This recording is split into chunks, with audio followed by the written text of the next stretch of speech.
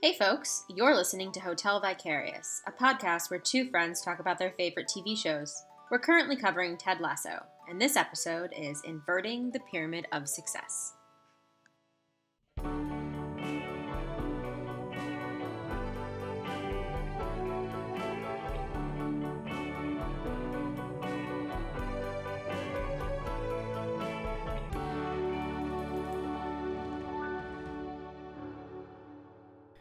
Hello.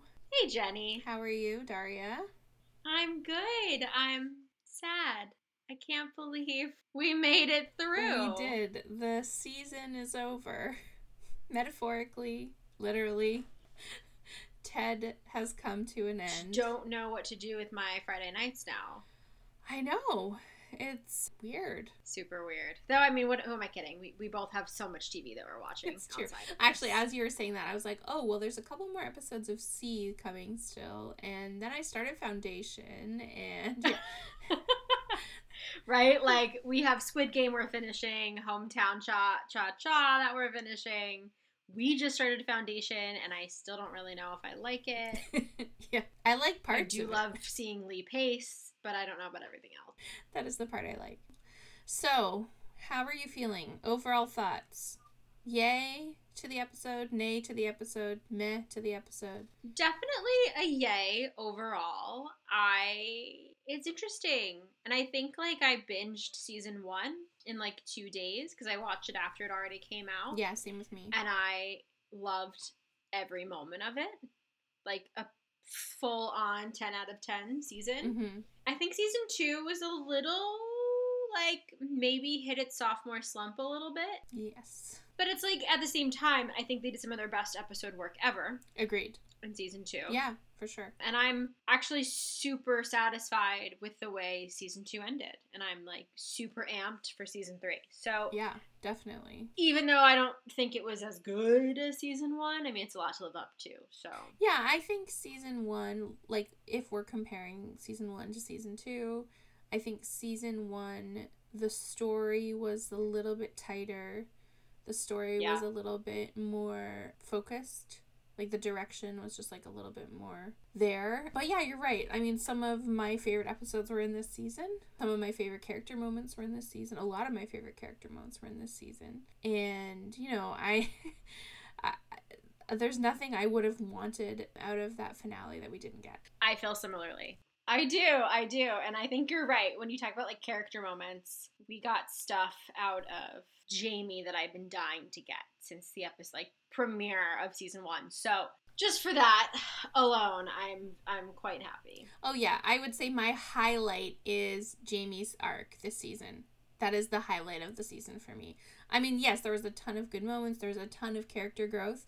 But for me, the thing that I loved the most was seeing Jamie grow and become just, like, such a, I don't know, a person who, like... A person? To become a person, yeah. And that's exactly it. Like, he just became a person. A good person. Yeah, no, I think that was definitely probably one of my favorites. My friends are really sick of hearing about how much I love Jamie Tart. But I am unapologetic in it. Okay, well, they're going to get, like, a few-month break, and then when we resume next summer, we'll, you know, they'll have to get over it. I love how you think that I'm going to stop talking about him for 2 months. Gosh.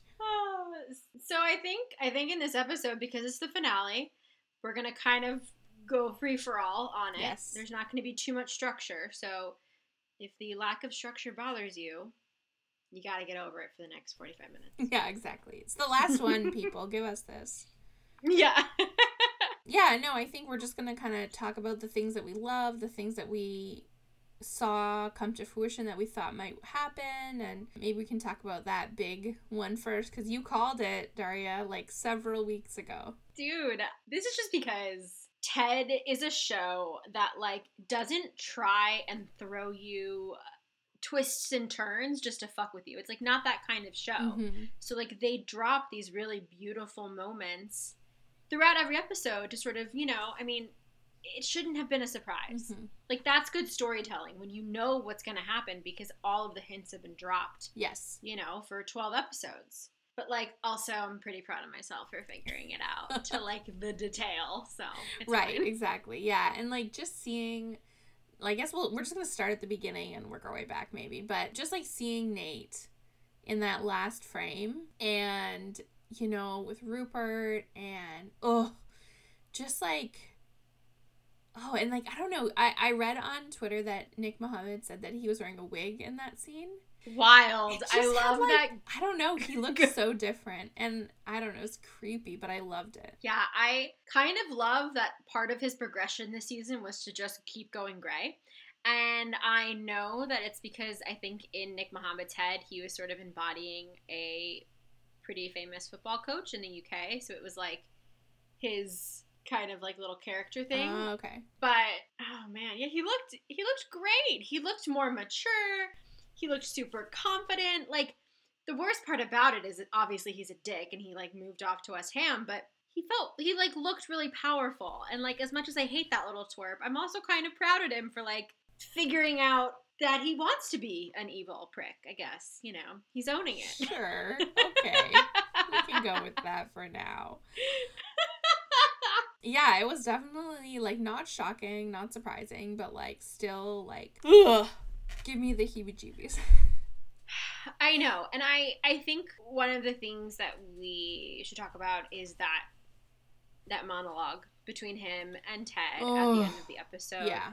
And, like, again, props to Nick Mohammed. He's an incredible actor. He did such a beautiful job. But, you know, like, you and we were watching, and so much of what he was projecting onto Ted felt crazy. Just, you know, I mean, you can't be the center of someone else's universe, dude. That's just not how life works. But that tweet that Nick Mohammed put out with the, like, list of all the bullets was great. It definitely clued me into how his character was feeling. Yeah, I mean, I'm not sure that I agree with everything, even though, you know, he's the actor who played that character. But I definitely agreed with some of it. But yeah, I think that there, you know, it was very much like, you know, he was mad that, I mean, I guess sort of like hiring Roy was the inciting incident, I guess. Even though that wasn't really specified, I'm assuming that's what it was. Yeah, I think you're right. You know, because they didn't need anyone else, right? They had Ted, they had Beard, and then they had Nate.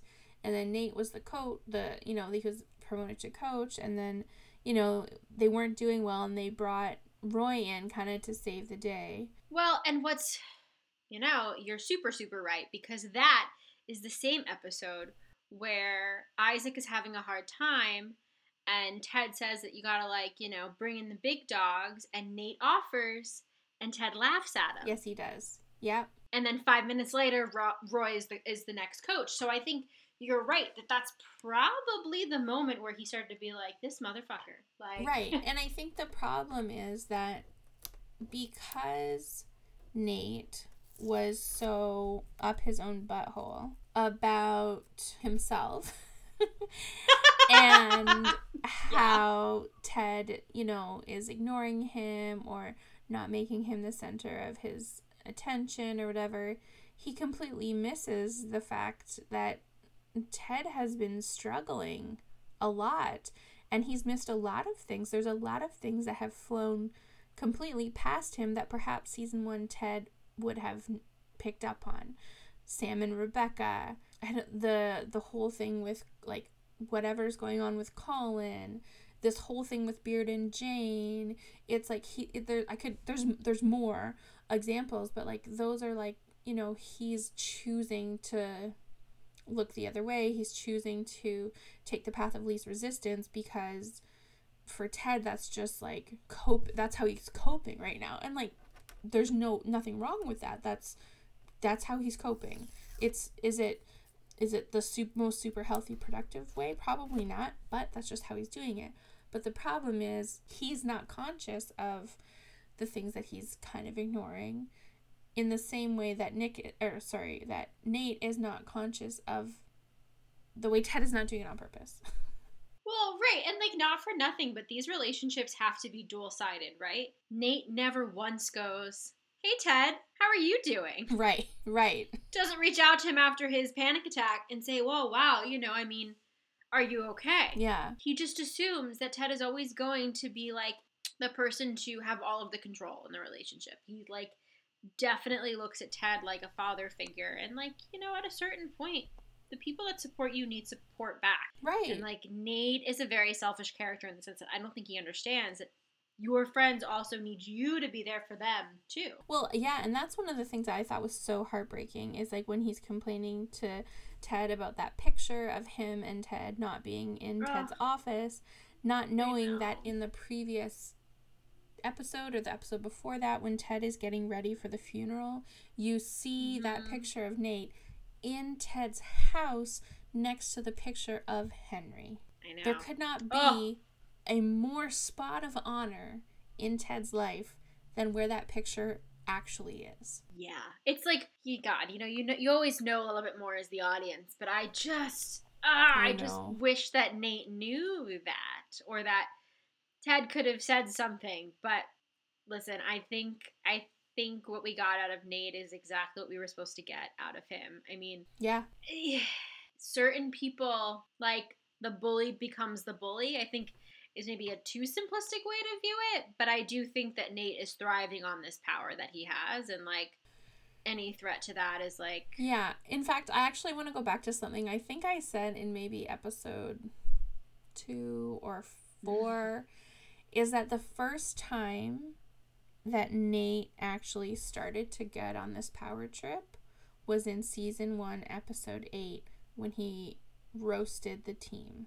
Yeah. And Ted gave him permission. And I think that is, really where it started. And I think we saw some, just going back to season 1, there were little moments of Nate that we just brushed aside as kind of like a little weird, a little odd, but, like, not really realizing just, like, quite how specific they were giving us little hints of what he truly was like.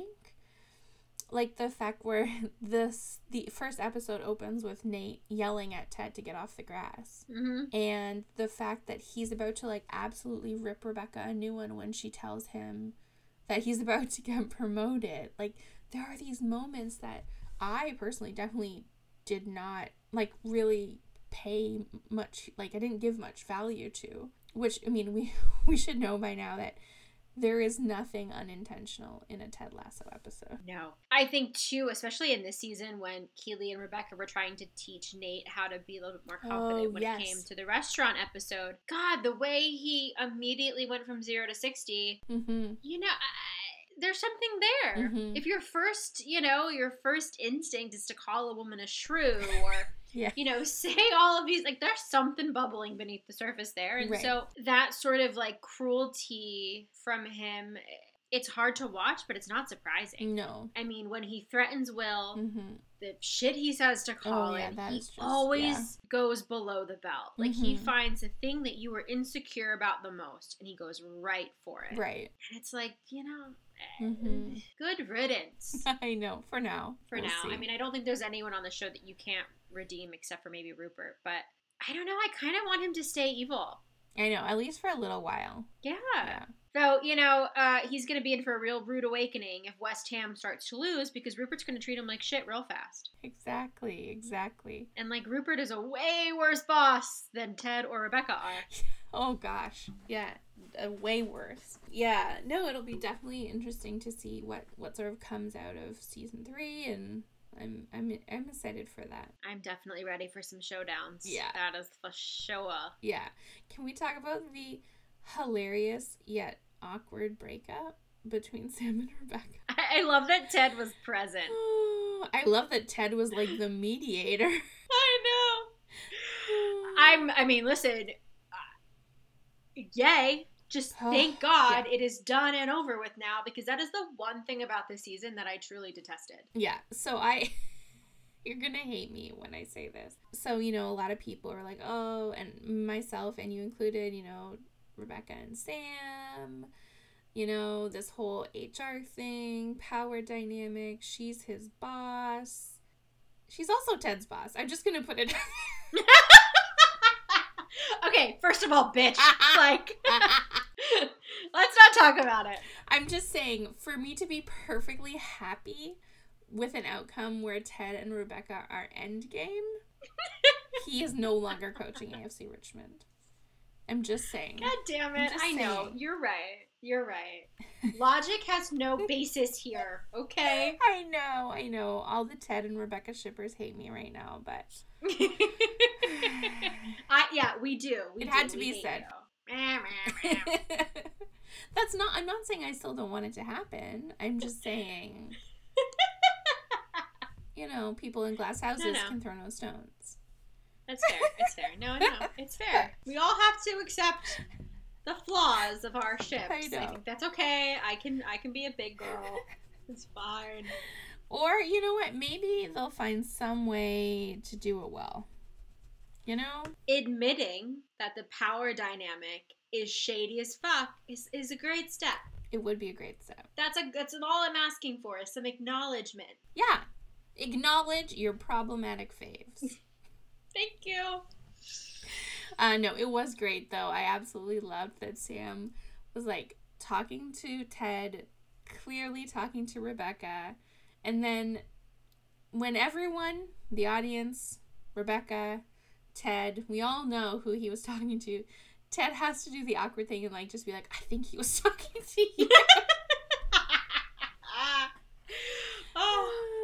Let me double down on this awkwardness. I will say, though, I'm very happy that Sam is staying. Yes, me too. And I'm so glad that it gave us that incredible temper tantrum.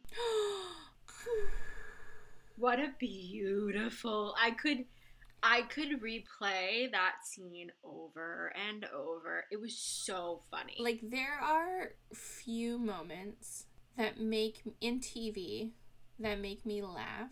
So I'm crying, tears crying down my face. And some of those moments were definitely when Sam Richardson played Richard T. Splett on Veep. And to have it this was just a level unto itself. It was beautiful. It was so well done. And then to have Sam just standing there are you done? Yeah. Are you done? Yeah. Are you still going? You're still going. Yeah. It was beautiful. I know. And that fake out handshake from Francis was so great. Just so great. It was so good. Yeah. Oh, so awesome. I loved that. Oh, yeah. It was so amazing. Oh, I miss having Sam Richardson on TV. Well, he's coming back, though. January 2022. His new show, I think it's called After Party. Yeah, it's about... I just saw the trailer. It's about a high school reunion? Reunion, I think, yeah. Yeah. There's actually quite a few people in there. It looks really good. Yeah, it does look really funny. Let's see. Do we want to talk about Ted first? Or do we don't want to talk about Roy and Jamie first? Or do we want to talk about Roy and Keeley? Oh, There's a lot. There's a lot left. A lot of things happened. Let's talk about Ted. I'm really proud of him. My son, Ted Lasso. I know. Oh, gosh. Ted. I think, and I might be a little bit all over the place, but to go back to the Ted and Nate argument, what I just love about Ted, and you can say what you will about his character, the fact that when he asks Nate what's wrong, the way he positions it is, what do I have to learn here? I know. It's heartbreaking. It is. Because it's he still comes at these places of conflict with this idea of okay, I'm not perfect. Yeah. I can figure it out, what's going on. And I truly believe that what Nate told him is in some ways accurate, is in some ways truthful, and it perhaps will enlighten him to the ways in which he kind of has not been as present in the team this year as he maybe should have. Yeah. I mean, obviously a lot of what Nate said was total shit, but but no, I think that there was something that he needed to learn, and I don't know, I mean, he needed to learn it, but not in the way that Nate envisions he needs to learn it. The delivery was hot garbage. Yeah, and again, him being present is not because Nate needs to be, complimented or acknowledged constantly, but it's just a sort of present to everyone. But also, you know, I think, I mean, and I'm not a Nate apologist by any means. I hold that position firmly for Jamie. That, you know, how Nate reacted and how he feels, and, you know, I mean, it's not a new reaction, and some of it is valid, and that's, I think, the really kind of the nuance of the show, is that some of those things are very valid. It sucks to not be acknowledged by your employer for the work that you do, or the work that you think you do, whether you do it or not, you know, and it sucks to feel like, you know, you're not putting, the effort you're putting in is not being acknowledged, is not being recognized, you know, that you're the scapegoat for whatever. I mean, again, still not true, but I think it does speak to the fact that those things are real, and they do happen to people, and depending on the person it happens to, you can get very different outcomes. And unfortunately, Nate, being the person that he is that's the outcome we got. Blech. Yeah. Yes, you are correct. Yeah. I'm glad though that, and it's so interesting too, because there's been so many conversations about mental health in sports going on. Yes. That it's so funny that the show sort of picked that up. Because obviously this was written and done, you know, months ago. Right. So yeah. For Ted's arc to sort of culminate with this idea of like talking about mental health and being more open and honest about how you're feeling, Mm-hmm. I'm very proud of my beautiful football coach son. Yeah, exactly. And just one last thing about Ted is, you know, when he brought the team together in the beginning to like explain to them, you know, what had happened and what he was doing, and the fact that he came at it being like, I didn't tell you, you know, and I should have, and I would never want you guys to not feel like you couldn't come to me with something, you know. Mm-hmm. I think there's that great quote that he says when he's talking to the players, and, you know, he says, you know, because every choice is a chance, fellas, and I didn't give myself the chance to build trust with y'all. And I thought that was it's such an open and like vulnerable moment for Ted, with the players and with his fellow coaches and with Nate, who he already knew at that point that Nate had ratted him out, or, you know, like gone to Trent Krim. So yeah, I liked that quote a lot. It was probably my like favorite Be a Goldfish quote of season 2. Yeah, and I clearly not done talking about Ted. You know, I think he also had some interesting moments with his ex-wife. Yes. Via text. Yeah. A nice reminder that Michelle clearly never really understood Ted at all, because she like very quickly brushes him off via text. Yeah. And then you have Trent Krim. Ugh, Trent. Who basically quit his job to like support Ted. And listen, say what you will, but there was some delightful rom-com tropiness happening in that conversation between Trent and Ted. Yeah, there was. It was quite good. It was very, very good. I mean, you know, Ted is clearly the kind of guy where you get to know him and you kind of want to protect him a little bit. Yeah. Except for Nate.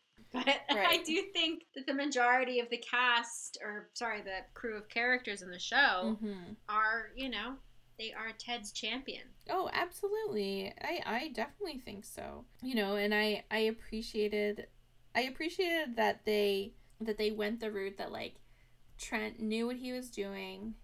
He did it on purpose.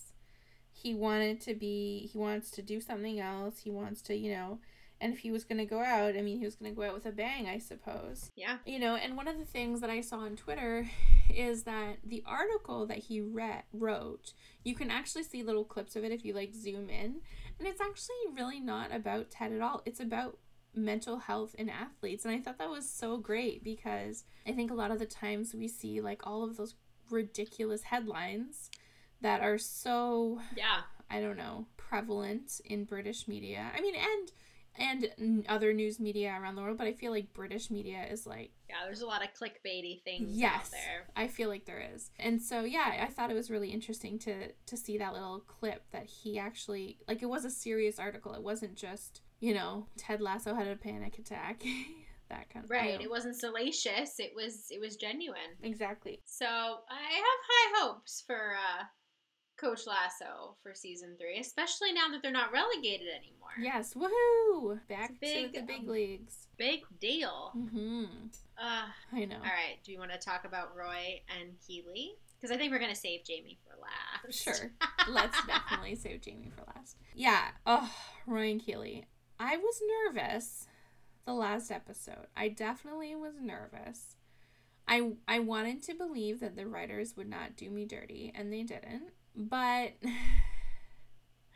I don't know. I mean, I liked the ending for Keeley a lot. I really, really, like we've said in previous episodes, I have not been feeling the love for Keeley that I believe Juno Temple deserves. Agreed. And, so I was kind of like, it was fine, but I really wanted more for Keeley, and we really got a big buttload of it in this finale.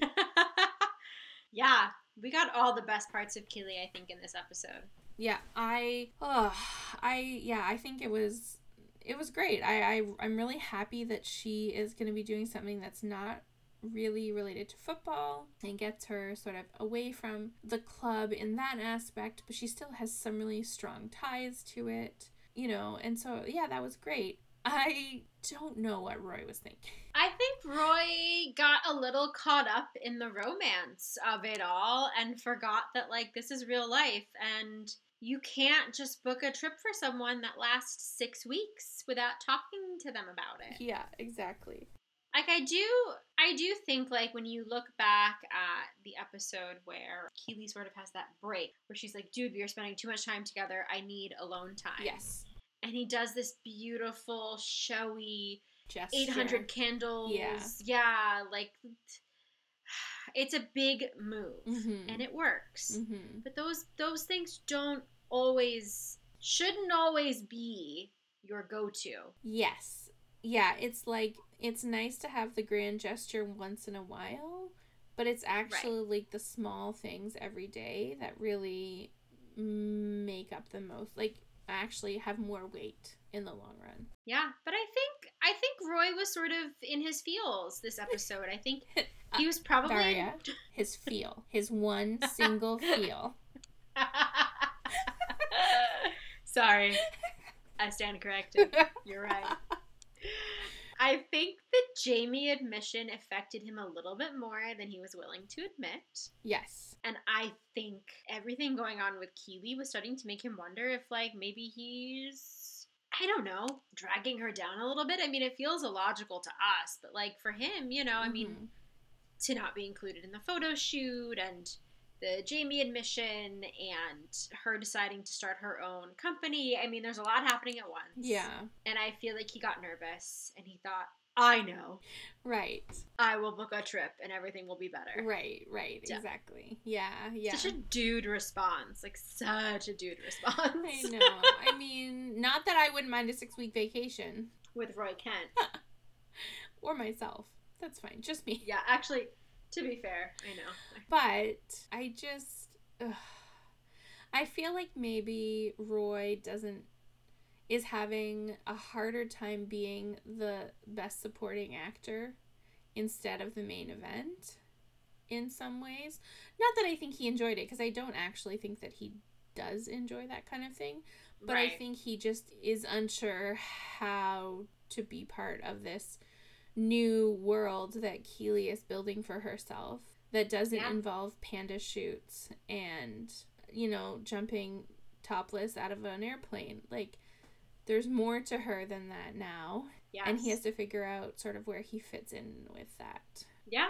And let's hope that he does, because I actually have really enjoyed seeing a couple just figure it out. Me too, for all of the good, all of the bad, all of the, like, little shitty arguments without having to feel like they're going to break up. I think it's a really fun, amazing portrayal of what a relationship is. Yeah, me too. I've really enjoyed it. Though, I will say, I have a lot of feelings about what it's going to look like next season with her not there all of the time and Roy coaching, and it'll be interesting to see where it takes them. Yeah. Like, are they gonna, I don't know. Yeah, their dynamic might be a little bit different now that they're not like right on top of each other all the time. It might be, they're less, maybe not taking advantage of the fact that they're always around.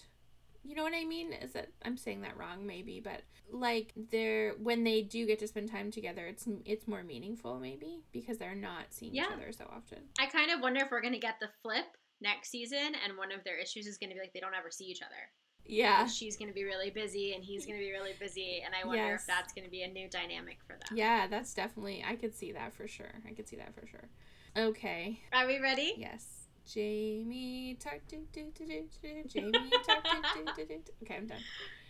Talk about a fucking glow up in terms of character, personality, just all of it.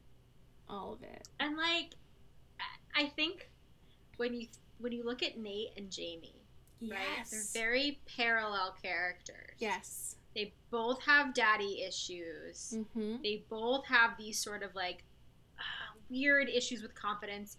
Someone doesn't have enough. Someone has too much. Yeah. And like they've kind of flipped. I mean, though I don't think Jamie ever had a cruelty streak like Nate does. But no, it's interesting to see where they both ended up at the end. Yeah, I agree. No, I don't think Jamie was ever intentionally cruel. I just think he was kind of like, oh, it's funny, like he's not. He would never intentionally like. Even when like Roy tells him to stop picking on Nate in season 1, like he kind of feels bad. Maybe, or he has, but he's just like, nah, it's too funny, and like Nate doesn't care, like, you know what I mean, like, so I don't think he's never intentionally like, you need to pick on Nate because I hate him and want him to suffer. Like, it's, you know what I mean, like, I just feel like it's more like a mission than actual like direct like, I want this person to suffer, kind of. I guess that makes sense. I mean, he was a terrible, shitty asshole in season 1. I'm not. I'm not denying. We do not want to excuse his behavior because he was a real little dick munch. Yeah, exactly. But yeah, it's very interesting to see the growth that Jamie has had, and just like the fact that he apologized to Roy about saying that to Keeley, about how he respects Roy, how he respects Keeley, about how he respects their relationship. And it's just like, and the fact that he admitted to Roy that he like doesn't do well around dead people, like it was such a big moment for him to just, I mean, think about episode 2 or 3 when Jamie wanted Roy to coach him. And he could barely even say that he had ugly hair. He could barely say he had ugly hair. I know. And like, he's just such a different person, I think, and for the better. Oh yeah, I mean, I'm seriously so impressed. I know we've been sort of like kind of nervous about it the entire season, thinking like, when is the shoe gonna drop? Yes. And I'm so glad that we were wrong, because it is the one thing we were the most wrong about all season, and I have never in my life, I swear to God, have never liked being wrong so much. It's incredible. And it's just like a nice, it's a relieving thing to see that like the character that's going on the journey to become better actually becomes better. Yeah, like, it's not just beautiful. A fake out. Right. For ratings or for viewers or... Yeah, no, I agree. It's been, it's been well worth it, and it has paid off, I believe. Yeah, and I love that so much of Jamie's arc has been tied to Roy. Like, I do love their chemistry so much. Obviously, I'd love for them to make out, but, like, that's neither here nor there. They will when they go on vacation in Marbella. When Jamie's like, fuck Keeley, let's go. Because it gives us that beautiful moment at the end where they win and Roy headbutts him in the face. Yeah. So that they can celebrate. I mean, it's so good. Seeing those two grown-ass men flail around like that, I love it. I know. It really is great. I love the whole Roy and Jamie dynamic this year. It's been so good. And, sorry, it just made me think of something else that we didn't touch on.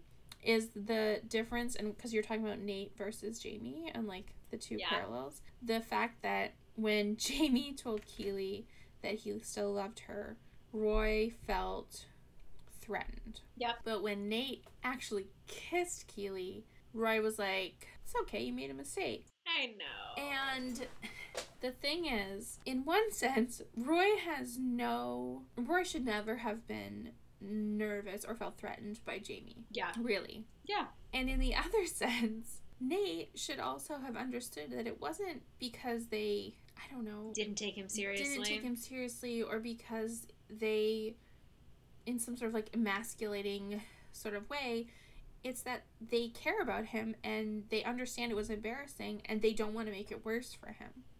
Yeah, it's actually amazing that like everyone is sort of treating it as if it is just an innocent mistake. Like, we are your friends. We know that you're a good person, quote unquote. We know that you wouldn't do this maliciously, so like it's fine. Yeah. Meanwhile, Nate's thinking like, I'm not a threat. What am I, not a big important man? Like, what, Keely couldn't be with someone like me? I mean, right. It's just it makes it very obvious the way that he internalizes things and twists them up, and then it spits out really ugly.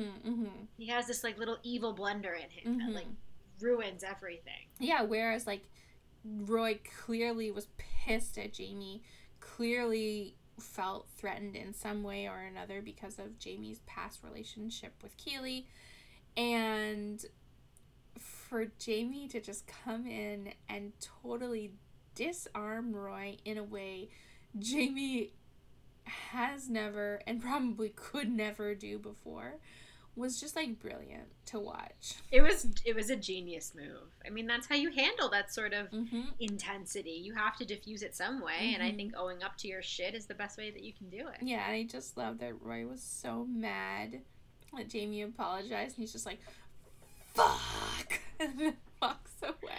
I want a compilation of every time Roy screams fuck, because it's just been a beautiful thing. Honestly, it'll be like those ones for The Witcher. Have you seen those ones? Yeah. Oh my god. Well, listen, I'm sad. I know. But I'm happy, and I am ready for season 3, and I feel like after these last 22 episodes of television, I think we're gonna be super excited, I think, to see where season 3 leads us. Absolutely. And like, I feel like this is, and I don't know that you know this because I might be surprising you, but it's been a journey for us on this new podcast, starting this podcast and not knowing, where it would lead to, how to do it, how it would work, and if we would be able to do more than like 3 episodes before we just like gave up. But we did it. And yesterday we hit 1,000 listens. Get out! Yes, we did. Jennifer, that's so exciting. I know, I've been holding it in all day not to tell you because I wanted to tell you. You little demon. Yes, we hit 1,000 listens today, which may not sound like very much to some people, but to us it is huge. It's a huge deal. One person has listened to us 1,000 times, guys. It's probably just my mom. It's our collective mom. Yeah. Just listening to us on repeat over and over again. Right. Thanks, Mama. Yeah, exactly. Yeah, so I just thought, how awesome is it that our last episode of Ted Lasso, and we hit that huge milestone for ourselves, and we've learned a lot about podcasting. Learned a lot about sound editing and, yeah, a lot about how to get rid of all of the ums and my constant coughing. And then we've learned a lot about social media. That we hate it. Basically. More than we did before. We still haven't learned anything about soccer, but the show is over now, so that's okay. Next year. We'll try again next year. Maybe we'll have my brother come in next season, and he'll give us the rundown how the game works. Perfect. That sounds amazing. See you then, Nico. So, you are perhaps wondering where we are going next. Yes.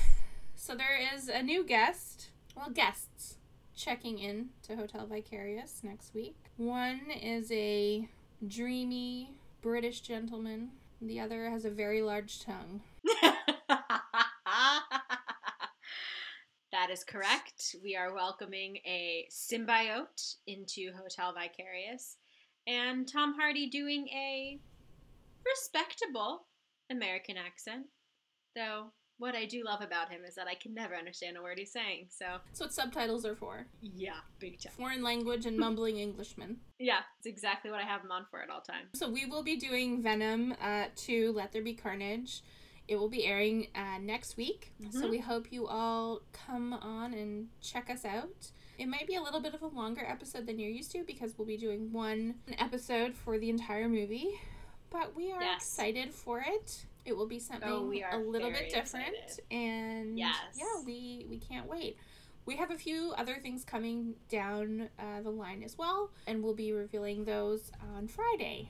So you can catch our lineup for the next couple of weeks later tomorrow. Yes, and again, if there are things that you are curious about and you want us to talk about, let us know. We are definitely still plotting out like future episodes, but we do have the next few months sort of planned out. Yeah. We're very excited. We are. So Daria, is there anything that you just like can't stop thinking about right now? Anything like stuck in your mind that won't leave you? Anything that's disturbing and uncomfortable and you're wondering, is it necessary? Do we need this in the world after all we've been through in the last 2 years? Yes, Jenny, yes. Timothée Chalamet as Willy Wonka in the confusingly anticipated prequel. They released some some behind-the-scenes photos the other day, and I gotta tell you, between him looking like Gonzo from A Muppet's Christmas Carol and the idea that we need a prequel on a eccentric, slave owner, I'm really left wondering what Hollywood is doing and why we need this. As talented as I think that little man is, we don't know. I can't. I don't need it. Do you need it? Oh, I definitely don't need it, but I think everyone knows how I feel about Timothée Chalamet.